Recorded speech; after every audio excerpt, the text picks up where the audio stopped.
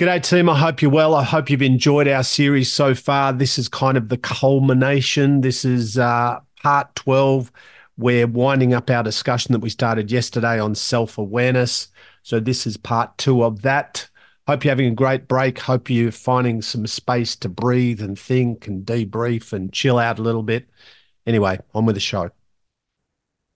Yesterday, I spoke to you about self-awareness, something I talk about a bit, and I ran through 10 questions that I ask myself and I ask others, and I have done so for lots of years. I've got 10 more for you today. I hate lists, but these are good questions. So I apologize for the listiness of this episode, but I think you'll find these questions, or you may find these questions potentially valuable should you do something with them if they are relevant for you. So the questions we went through yesterday, just recapping, am I doing my best? Am I paying attention to my results? Could I be wrong about this? What's the lesson here? What's my body telling me? Is this the right thing or an ego thing? What do I need to let go of? What am I scared of? What am I wasting energy on? What's the best question I can ask? That's the first 10. Question, number them harps. The next one is this. How am I self-sabotaging? How do I get in my own way? I've gotten in my own way most of my life, with overthinking, with self-doubt, with stupid decision-making, with ego, with avoidance, with procrastination, with not using my talent, with not taking chances, with not being courageous, with being limited by fear. All of those things are examples of self-sabotage, wasting time, wasting opportunities, or perhaps not creating opportunities, not asking smart questions.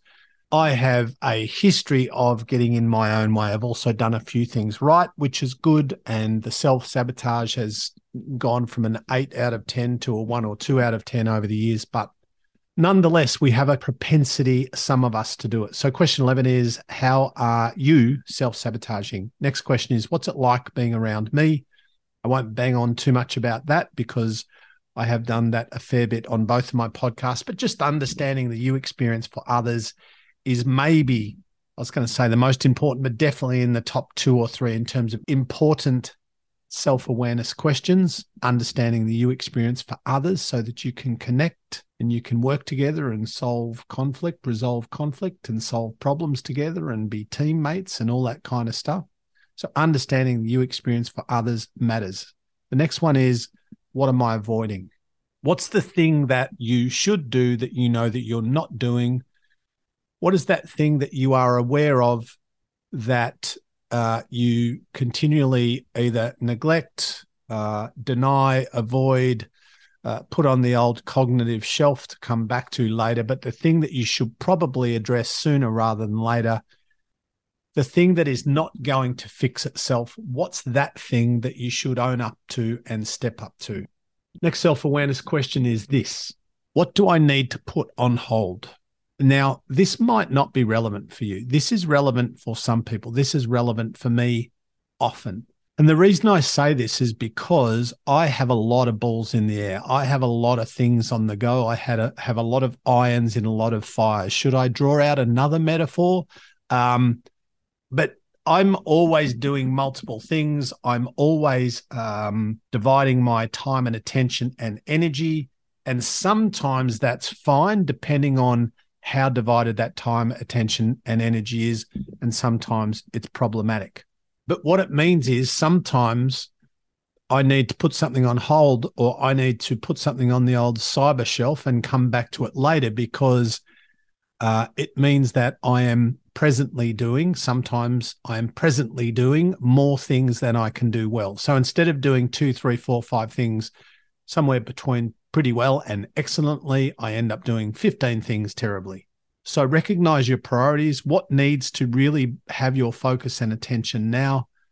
And what do you perhaps for the moment, be that a day or a month or a year, what do you need to put on hold? I'll give you an example, practical example. Recently, I had a day where I just went nuts, just planning a new book. And I probably wrote 3 or 4 more, probably 5,000 words in a day, just brainstorming ideas for chapters, ideas for topics, a bit of a plan, blah, blah, blah. I spent most of the day on it, back and forwards between other things, but I probably spent in that day 8 hours. And then a week later, I looked up and I realized I'd done nothing on it. And I also realized I don't have time. I don't have time to do this well. I could do it, but other things are going to suffer. Even though I have a really good idea, I think, for a book that I think would resonate and I think would sell and I think could be successful in a commercial sense. But right now, I just don't have the time. I literally don't have enough time and energy in a week to be able to do that thing well. And if I started writing that book in a half-assed kind of fashion, one, I'm going to write a shitty book. It's not going to be good. And two, some of the other things that I'm doing would suffer as well. So for the time being, that idea, it's not going away, but for the moment, it's on the old shelf. Next self-awareness question is, what should I do first? There's a whole bunch of stuff you want to do, be, create, change. What's the thing you should do now? What's the first thing? So in terms of that project, in terms of that habit, in terms of that relationship that you want to change, that opportunity that you want to create, whatever that thing is, in terms of that, what's the thing that you need to do first? What's the momentum creator? Next question, which I've asked a few times before, I think on this, not this episode, but this show, is what's the best use of my time? In terms of what I want to do, be, create, in terms of my skill, in terms of my goals, in terms of my plans and intentions, in terms of my resources, what is the best use of my time? What's the best use of my time today? What do I want to get done today? 1, 2, relative to that, what's the best use of my time? I'm straight, 4 to go. I better hurry up. What's my subconscious saying? What's that still small voice? Sometimes I call it my internal sat nav. What's that smarter than me part of me? What's that internal wisdom telling me? When I get out of my ego and the busyness of my mind and the mayhem, and when I just sit still, be still, and unplug from everything, what's that inner wisdom telling me? What do I need to do more of and less of? What do I need to start? What do I need to stop? My next question is, 3 to go, what happened last time? This is a great self-awareness question. Think about how many times we keep doing the thing that doesn't work. Think about how many times we have conversations about the same thing with the same person, the same approach, the same strategy, only to produce the same less than desirable outcome. That is, we don't resolve the problem. They get frustrated. We get frustrated. We're essentially in a version of a conversational Groundhog Day. How do I create a different outcome, whether it's with a project or a person, or whether or not it's changing a habit, dealing with an addiction, something in the study space or the workspace or the personal development space? What happened last time?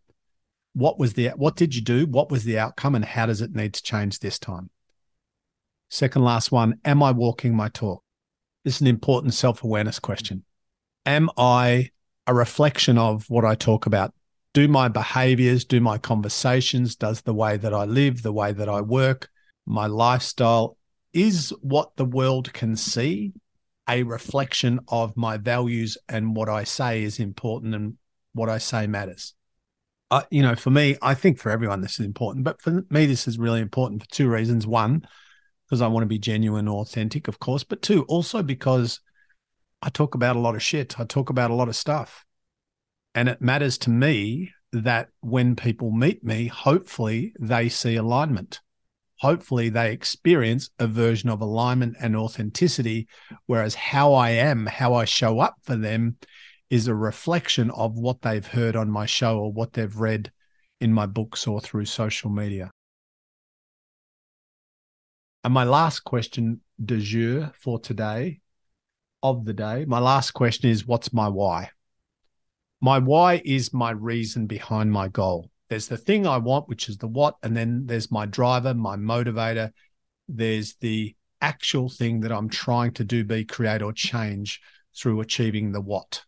What I want is I want to earn 200 grand a year, for example, or 100 grand a year, for example. What I really want, my why, my reason, is I don't want to be so stressed about money, is I want to be able to drive a better car. I want to be able to support my family better. I want to be able to live in a better house, or I want to be able to buy different clothes, whatever it is.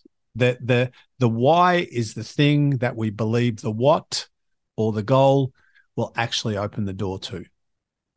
So I might want to lose 20 kilos. That's my goal. But really, the 20 kilo weight loss is a conduit or a pathway to what I really want, which is my why, which is I want to be more attractive to somebody. I want to fit into different clothes. I want less back pain. I want better health. I want better posture. I want to feel better about myself. I want better self-esteem. And I want all of that stuff because I believe that that will make me more content or more happy or more fulfilled.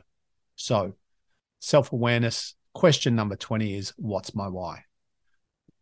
All right, team, another day. We're done. Enjoy your day. Go and be amazing. No pressure. See you tomorrow.